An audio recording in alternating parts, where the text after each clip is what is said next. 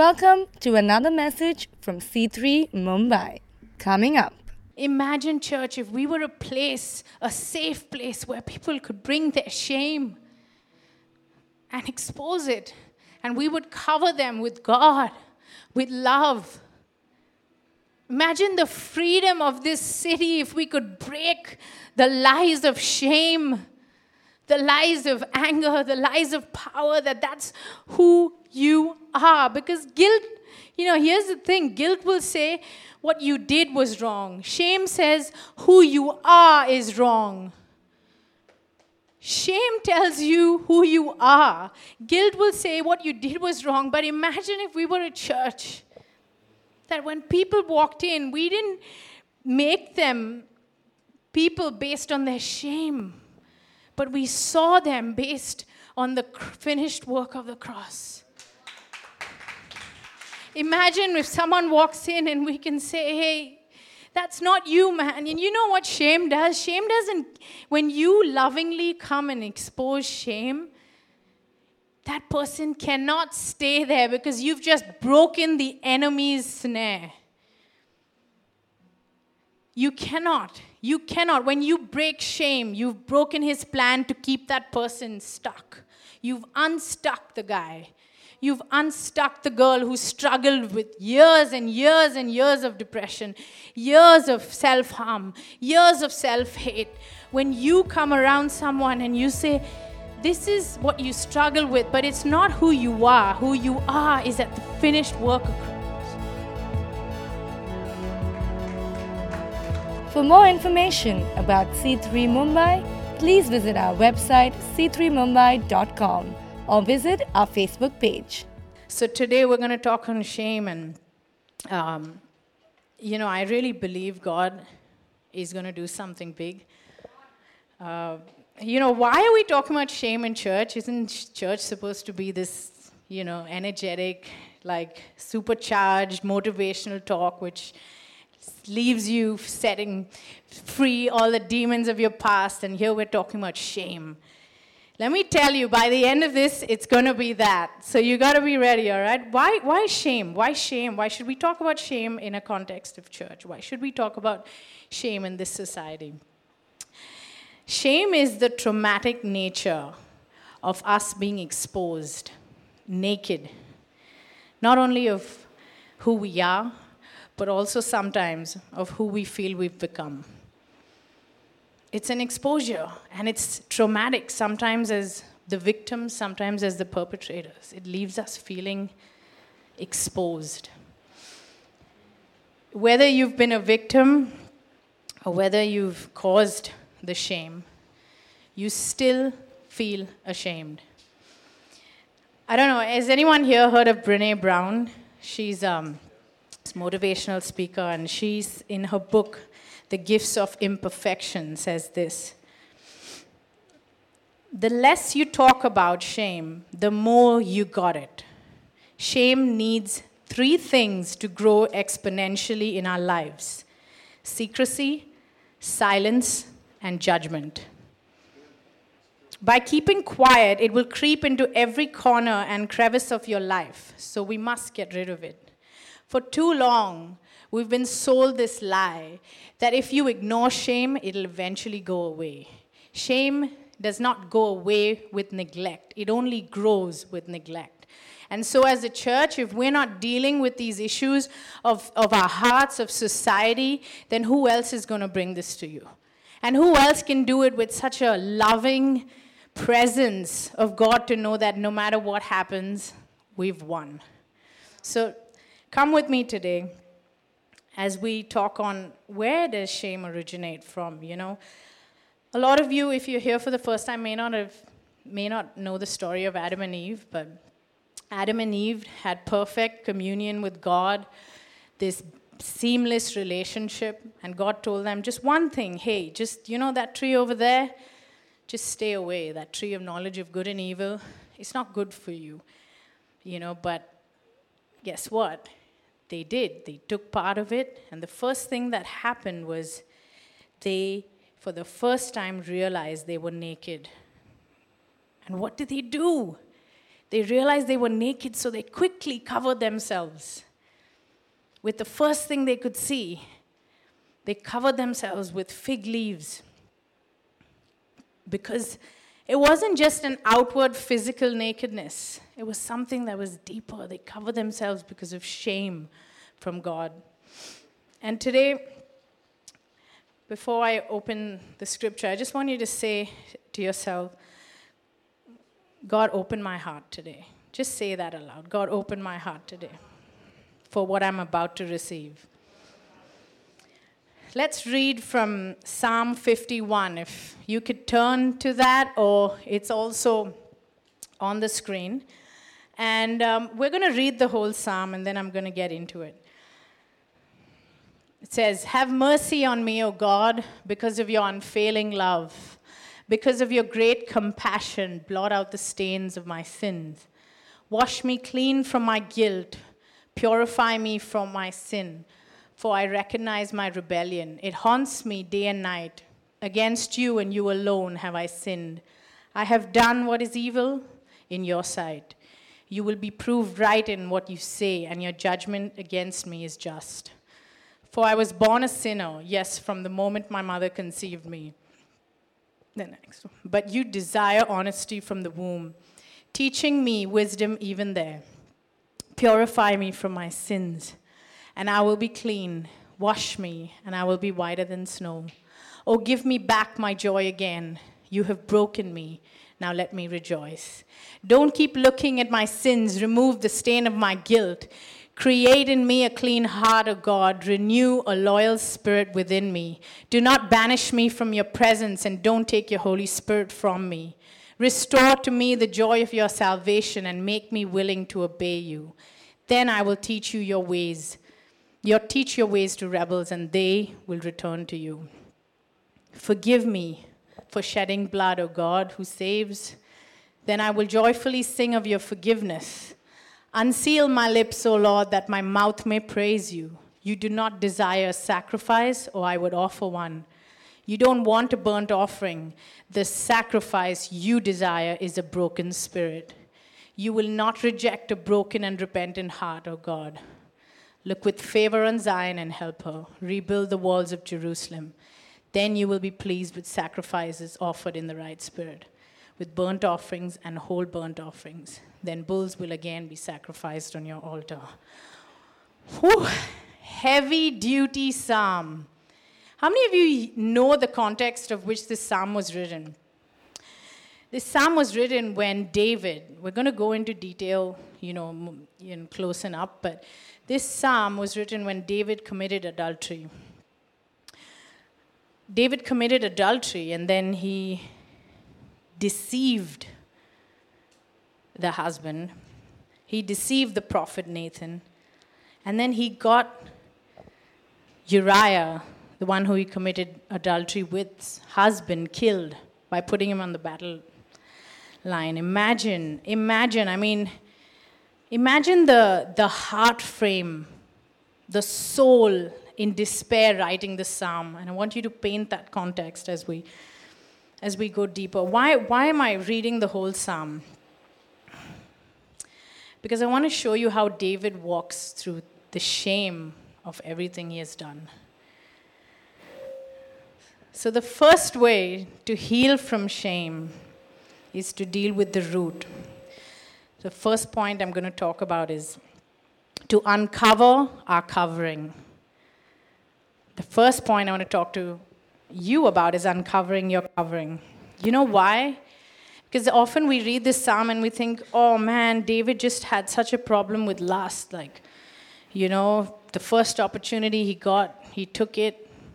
And we often just look at that and say, oh yeah, we need to just, not have a problem with lust. We got to be faithful. We got to keep doing this. We got to do as the Bible commanded. But not actually understand what made David do what he did. And so often we can live lives trying to pretend and cover that it is okay, not knowing the root of our depravity of our heart. Have you ever said, when you go to God in repentance, God, I know you've forgiven me. I know the person that I have wronged has forgiven me, but I can't seem to forgive myself. How many of us have said that? I know I have. Why is it that we feel that? Why is it that when the cross, what Dina shared from Romans 8, when we're so confident about what God has done, and yet in these moments of depravity, we can't seem to figure out why we can't forgive ourselves?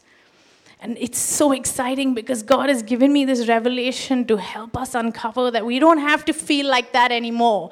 God didn't die on the cross for nothing. He died so you could live life freely and abundantly. So what do we do then to walk through the shame where sometimes we can't forgive ourselves? The first thing we need to do is uncover what lies beneath that sin. I just want to, from Psalm 51, verse 12, it says, David is saying, restore to me the joy of your salvation and make me willing to obey you. In this line, restore to me the joy of your salvation and make me willing to obey you, is actually the root of David's sin. David's sin is not that he struggled with lust, although that might have been a surface sin. David's sin was the fact that he lost his joy. He became hopeless. He became comfortable. He stopped obeying God. You know when you stop obeying God is when you don't want to get out of the boat. When you're happy being comfortable where you're at. David's sin that drove him to sin was actually comfort. And you're saying, how can you say that? Like, where's the proof? Turn with me to 2 Samuel 11, verse 1. I don't think it's there because it's just one scripture that I want to bring out. It says, in the spring, at the time when kings go off to war, David sent Joab out with the king's men and the whole Israelite army. They destroyed the Ammonites and besieged Rabbah. But David remained in Jerusalem. That's David's army. This is one of the biggest battles of his lifetime, and he is staying put, and he sends his army to war. What is David doing? He's sealing himself in the comfort of his home because he's gotten too hopeless. He's lost the joy of Jesus. He's lost the joy of his salvation, and he'd rather choose comfort over significance. And he sits there, and every time God has a checkpoint for him.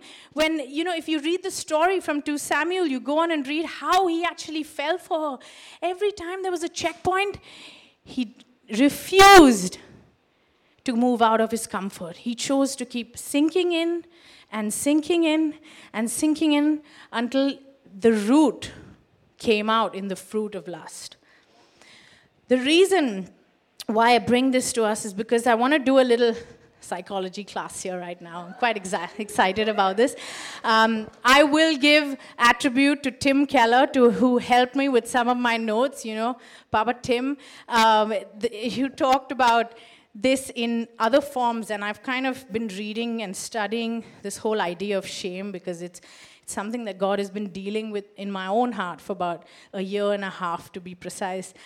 And I've got Rochelle to put up a few slides. I want to talk about how are we now going to deal with our own root of shame. All of us might be here, Rachel, this is just too deep. I'm really not ashamed of anything. I've given it to God. I've dealt with it. Peace, God and me are peaceful. I'm okay. This does not apply to me. And so I just want to say, you're wrong. Gently. But let's just look at this. From Group A, can we turn the first slide to Group A? Any of you feel these things? Any of you? Just start. I'm going to start with Group A, all right? Guilt, fearful, anxious, worried, hating yourself, pursuing perfection. Group A.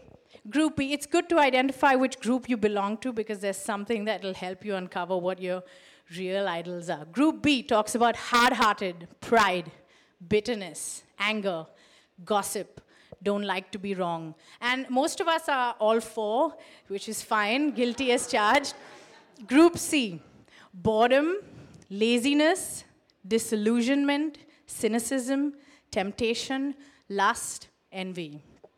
Group D, worry, anxiety, stress, panic, low self-worth, don't think you have what it takes to get anything done, and fear.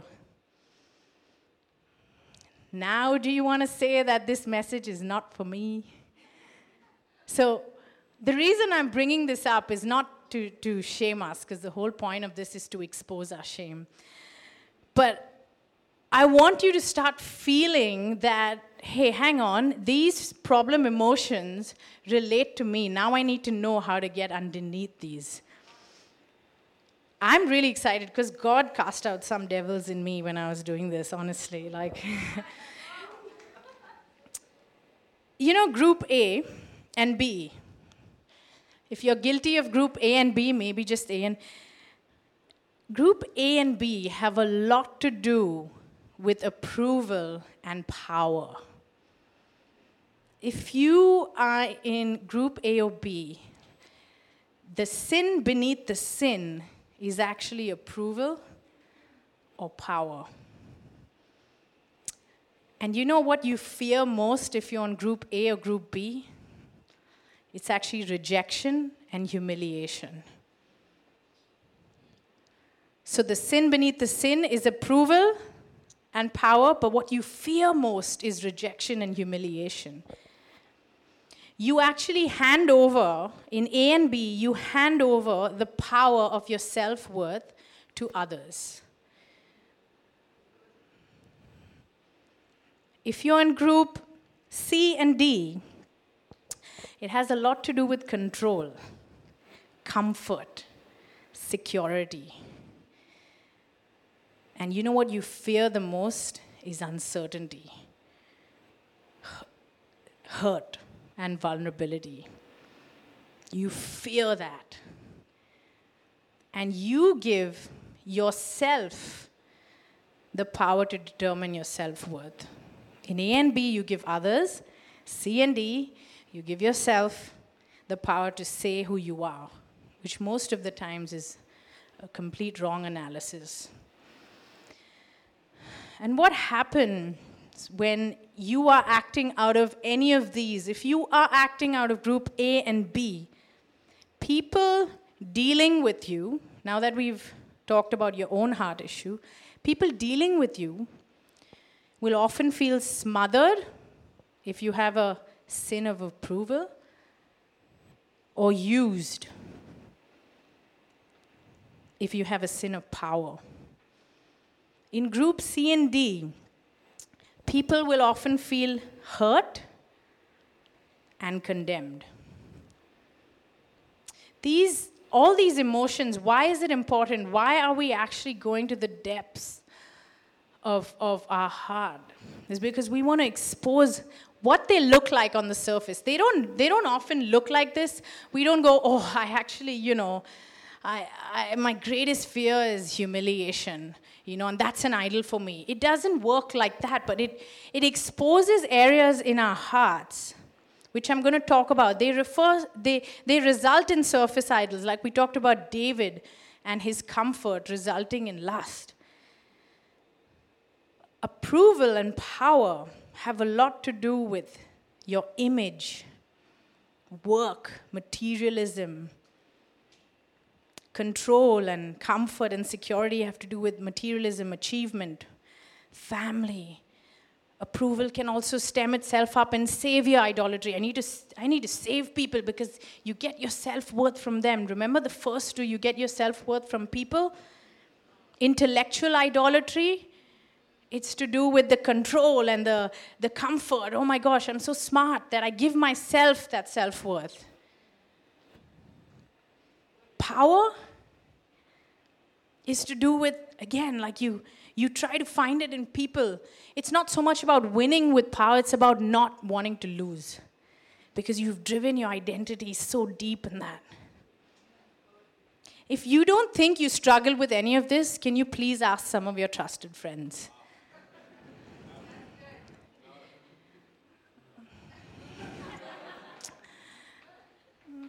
Because I know when you're married, it comes out naturally. You have lovely friends to tell you that. And if you have fortunate enough friends to speak the truth to you, then amazing. But you know why I say this? I mean, I've struggled. I've struggled big time with approval. I didn't even, like, God started to uncover this when I got into church planting. Imagine, God calls me to plant a church and then completely wrecks me. Like, why did I struggle with approval? Years back, a long time ago, when I was a little girl, there was things that happened to me that caused me a lot of shame and pain and rejection. And so from a very little girl, as a 7-year-old, I learned to cover things really well. Also, being a pastor's kid, you have all these unsaid expectations as from the church, from people that are watching you, waiting for you to trip up, and they don't even mean to, but they put these expectations. And for me, I just found this perfect solace in trying to make everything look perfect, because I started to derive my whole sense of identity from what people thought. Why? Because it was crushed by people. And so I wanted to make it okay. I started to paint these pictures of perfectionism, where the thing with perfectionism is the more you pursue, the more you realize how imperfect you are. And the more you realize how imperfect you are, the more worried you get, until you're in this spiral of not going anywhere. And God is so gentle in this, guys. I just want to say, there's hope. Why is there hope? Why does God do this? Why does He want us to do this? It's because He doesn't want us to stay the same. He wants us to live our best life. So if you embrace what God is doing today, there is freedom on the other side of shame. We're not going to hide shame anymore as a community. We're going to be open about it. We're going to find safe places that actually help us through it, that walk through shame with us. We're not going to hide anymore, because in the darkness is where it grows. I want to read this scripture, which has been like my saving grace in this past years. Colossians 3, verses 1 to 3. It says, "Since you have been raised to new life with Christ, set your sights on the realities of heaven, where Christ sits in the place of honor at God's right hand.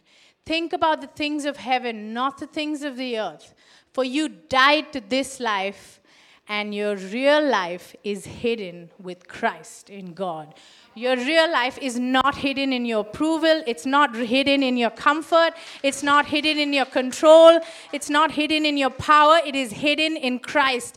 We need to understand the realities of these so we can shift and make the exchange of hiding behind the sin to hand it over to Christ so we can feel like we are forgiven. The second one I want to talk about is what David did. If you go to Psalm 51, verses 2 to 4, verses 2 to 6. "Wash me clean from my guilt, purify me from my sin, for I recognize my rebellion. It haunts me day and night. Against you and you alone I have sinned. I have done what is evil in your sight. You will be proved right in what you say, and your judgment against me is just. For I was born a sinner, yes, from the moment my mother conceived me, but you desire honesty from the womb, teaching me wisdom even there." The second point I want to talk about is confession. The beauty of being broken and repentant. Once you identify your hidden sin, once you uncover your covering of how well you do life, that no one really gets to know the real you, then it's time to take that hidden sin and bring it to the cross in brokenness, in contriteness, in repentance. And why? Why do we do this? Why?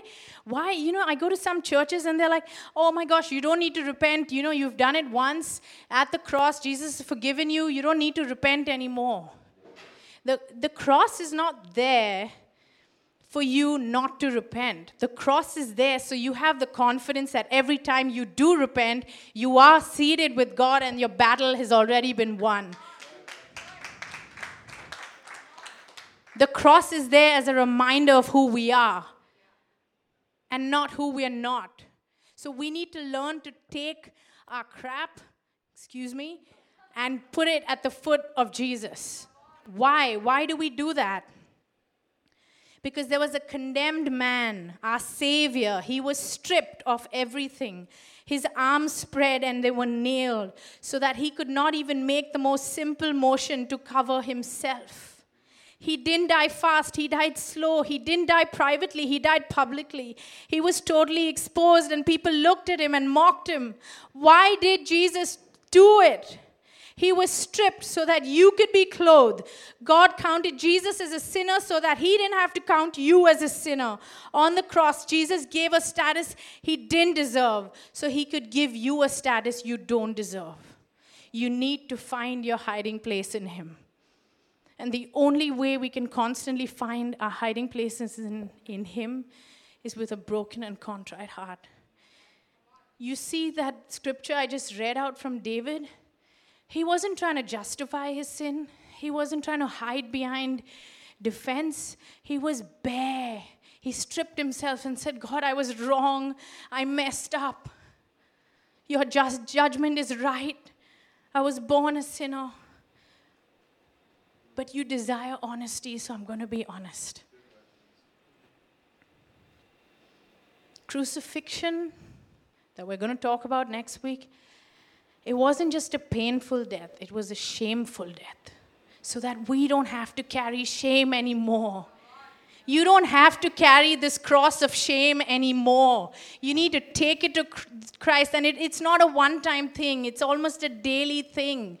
The shame of being exposed, the shame of messing up as a parent when you lose it with your kids, or you lose it with your parents, or you lose it with your spouse. Suddenly we feel exposed and we try to cover up with defenses and our past and anger and power and control. Jesus is like, you don't need to. Just make that exchange. The third point is closeness. The first point was uncover your covering. The second point was confession, brokenness, and repentance. The third point is closeness, staying in him. Genesis 2 verse 7 says, Then the Lord God formed the man from the dust of the ground. He breathed the breath of life into the man's nostrils, and the man became a living person. How many of us have read this scripture over and over and again and got no revelation from it? Well, let me just tell you, God did something so crazy. Look at this. It said, the Lord God formed man from the dust of his ground. Okay, so he formed the body from the dust with his hands. Right? Are you with me? He imagined Jesus like, master sculptor, sculpting this man, fashioning him with his hands out of dust. But God could have just, when he created him, he could have just made him come alive straight away, but he didn't do that. He created his outer body with his hands, but then he breathed the breath of life into the man's nostrils. He didn't wait to form with his hands. The God is such an intimate God that he could have made you come alive with his hands and the dust of the ground, but you came alive with the Spirit of God, holding you close, breathing life into your nostrils. He didn't just hold you far apart and create you like that. He made your body, but then for your soul, your spirit to come alive, he got you in close. And he breathed breath into your life. And through the Spirit, you come alive. It's not through your body. It's through the Spirit of God, the Ruach, the breath of God, that you come alive. So why do we need to stay close to God? Because only in him you will find a satisfaction for your soul. You move away from him. We want the short change. We want intimacy without closeness. We want intimacy without dependence. We want intimacy without the cost, without sacrifice, without love. But God's like, you can't, because I formed you in my image from intimacy and closeness. You need to, if you want to come alive, you need to stay close. And some of us, that is a word this morning. If you're wondering why you're falling apart every single time, maybe you need to get close to Christ. Maybe you need to open that Bible even when you don't understand. Maybe you need to turn the pages until you come to something that you do understand and sit there in His presence, because His Spirit and the Word bring life to your dead bones. Some of us need to spend hours in prayer till God gives you a revelation. Don't leave. David says, better is one day in your courts than 1,000 elsewhere. Because he understood the depths of knowing how much we can change just from one encounter with Christ. Sometimes we read too many books, we listen to too many podcasts, we do too many devotionals to substitute reading the actual Word of God. And that's great.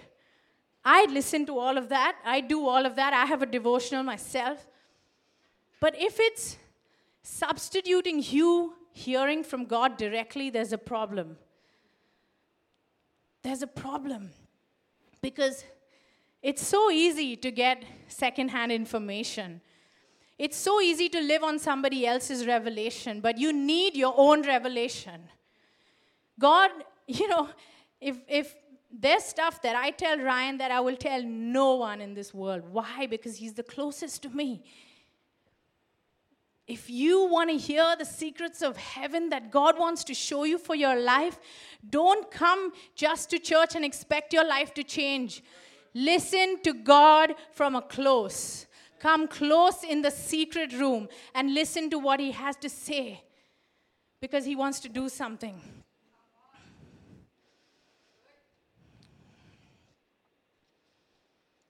I want to talk about David, how he handled that. In Psalm 51 and verses 12 and 13, if we have that. I know I'm running out of time, but I just want to drive this home. It says, restore to me the joy of your salvation and make me willing to obey you. Then I will teach your ways to rebels and they will return to you. Now look at this man. Here's a man in Psalm 51. He's raw. The sin has just happened. He's so devastated. He's convicted. He's just writing from raw emotion. Psalm 32, if you want to go home and read it, is actually his testimony of what God has done because of his contrite heart. But here in this psalm, he's saying, God, I know that I have failed. My hidden sin is exposed to you. But make me willing. He probably knew that he couldn't obey at that moment. So he's saying, God, make me willing to obey. But he doesn't end there. He says, because when you do that, I will teach your ways to rebels, and they will return to you. You know what he was saying basically? My testimony of what you have done is going to be somebody else's promise. My vulnerability and my shame that I have put through because I have submitted and consecrated to Christ is now going to be somebody else's victory. Your vulnerability can be somebody else's victory. And God is about to shatter this whole image of shame that we carry that does not need to be carried. We need to return to the joy of our first love. You know, when I was touching on some of those idols before, idols of the heart, you know, the surface idols, and then the source idols. You know, sometimes we don't even realize, we think we're okay, you know, until we just... Have you ever felt disconnected? Have you ever felt, God, like I've started to walk with you and it just feels like everything's broken loose and I seem to just move in the same circles? It's crazy because God actually wants to deal with that. Sometimes, how good are we at hiding our image and dressing up our shame and working so hard that people don't see our shame? And having all the money in the world so people don't know how broken we are. and having all the achievements and the highest degrees so people don't actually know how scared we are. And putting religion as a front. Oh, look at me, I go to church. Oh, look at me, I've done all the things. But God, I'm empty inside. We show our family off. Oh, look, we have the perfect family. And inside we're just like lonely. Oh, this thing of, I just want to save everyone, And inside we need saving ourselves. This perfection, this constant, I need to do this well. And this constant failure of missing that mark. This, God, if I can be organized and if I can better have control of my life, then things will be okay. The problem with control is the more you try to control it, the more you lose control. Because your life is not in your hands. That's a word for someone. Maybe release control. Maybe get a little spontaneous. Maybe stop trying to be so perfect. You can only do that if you exchange that with Jesus. Don't try it. Don't try this at home. Don't try this alone. Don't try it with your strength. You're not going to go anywhere. I just want to, in closing, I want to talk about what happens when we do get to the other side of shame. A message like this can leave us feeling exposed and realize, oh my gosh, I actually carry so many issues under those issues. But I just want to say that the good news is that you're covered in Christ. The hope of glory is Christ. The hope is not in your future. Imagine for a minute. Imagine this picture in Luke 7. Some of you have read that story. Some of you know where there was a story of Jesus in this Pharisee's house, Simon. And this woman comes in with an alabaster jar. Some commentaries say she was the common prostitute. Some commentaries say she was the most sinful woman in that time. She came in, she had the audacity to walk in where Christ was and break the most expensive thing in her life on Jesus' feet. And she washed his feet with that perfume and wiped it with her hair. You know what her hair speaks of? Hair speaks of covering. She wiped off her shame with Jesus. Oh, to long to be with Jesus. And there Simon said, how could you? He starts to, the man who ran after perfection, the man who had everything sorted, the man that on a slate from the outside was perfect. He's looking and saying, God, how could you entertain this? And Jesus says this, he that is forgiven of much loves much. He that is forgiven of little loves little. How many of us are like the Simons in the room where we think, oh my gosh, we're looking at that person's sin at the side of us and saying, oh, we're better off than them because we're not that bad. We used to be there, but now we're past it. And we try to tell that girl, get your act together now. Enough, come on. Wrap it up. Imagine a church when people walked in, they would not feel Simons, but they would feel that prostitute who was redeemed and reinstated by Jesus. What is more attractive, a Simon or a prostitute who was redeemed? Imagine, church, if we were a place, a safe place where people could bring their shame and expose it. And we would cover them with God, with love.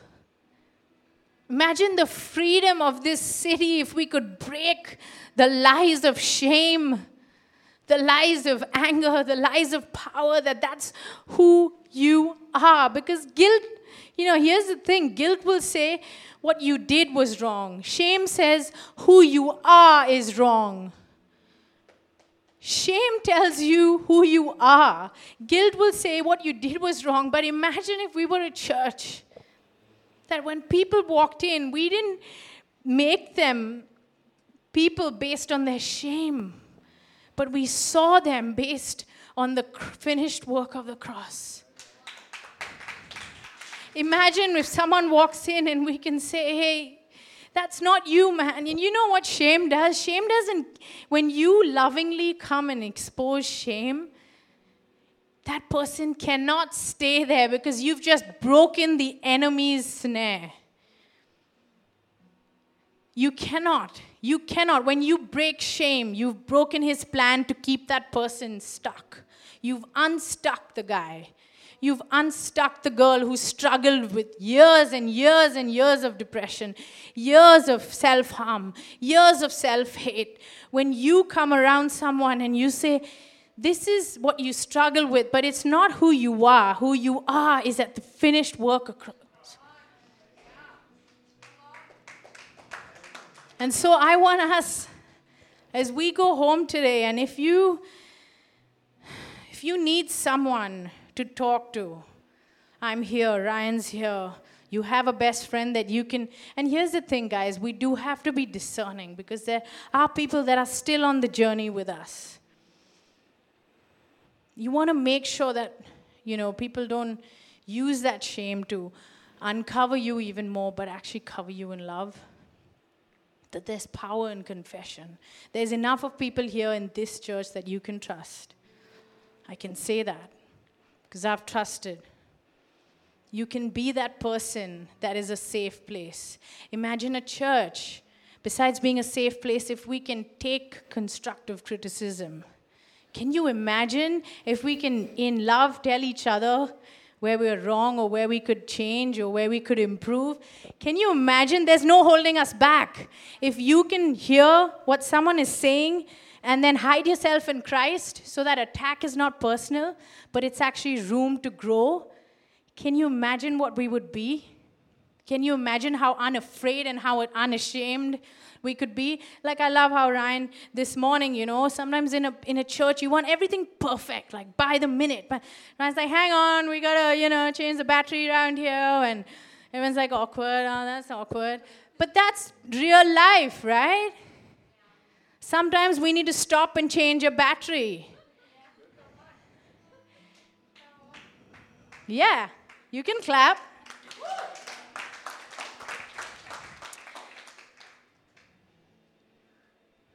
Imagine if we were the woman that broke the best thing in her life, the thing of most value that we hold to her, to that woman. The jar was something she valued the most. What if today what you value the most is a relationship? Or is control? Or is approval from people? Or is power to win and not to lose? What if you can take the thing you most value and break it at the foot of Christ?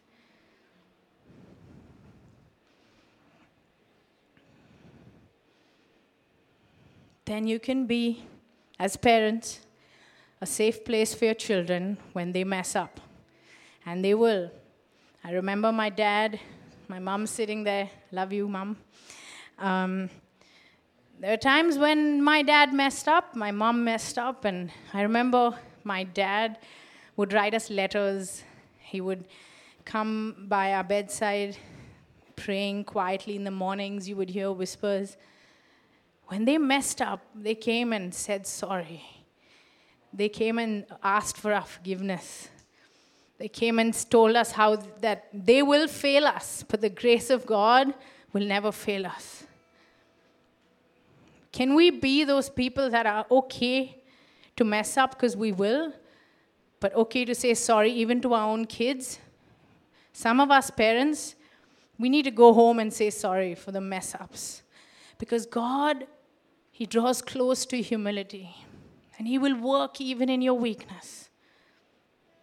Husbands and wives, do you need to say sorry about things that you have projected onto them because of your own hidden sin. Make your home a place, make your marriage a place where it is safe for people to break shame. Is this church a safe place for people to break shame? And you know, the thing is, when we break shame, people can't stay there. People can't stay there because there's light cast into shame, and where light is, there is no darkness. Shame doesn't give you an excuse to stay there. Hear me out, guys. I'm not saying we, wallow in self-pity, because that's exactly what the enemy wants. Breaking shame actually gets our deliverance. And I'll close in this last scripture from Hebrews 4:14 to 16. I don't know if I gave it to Rochelle, but it says, "So then, since we have a great high priest who has entered heaven, Jesus, the Son of God, let us hold firmly to what we believe. The high priest of ours understands our weakness." Can I get an amen? "For he faced all of the same testings we do, yet he did not sin. So let us come boldly to the throne of our gracious God." Boldly means without shame. "There we will receive his mercy, and we will find grace to help us when we need it most." Some of us, before you accept his grace, you actually need to receive his mercy. When you receive his mercy, you will find grace. C3 Mumbai is a church in the heart of India's commercial capital, where a diverse group of people brought together to worship God and to pass on the hope of salvation by grace that we freely received. For more information about C3 Mumbai, please visit our website c3mumbai.com or visit our Facebook page. Follow us on Instagram or tweet us on our handle @C3 Mumbai. Hey, it's Ryan here. If you enjoyed this message and you live in Mumbai, we would love to meet you in person. Why don't you come along, 11:30 a.m., Studio 10 at Famous Studios in Mahalakshmi.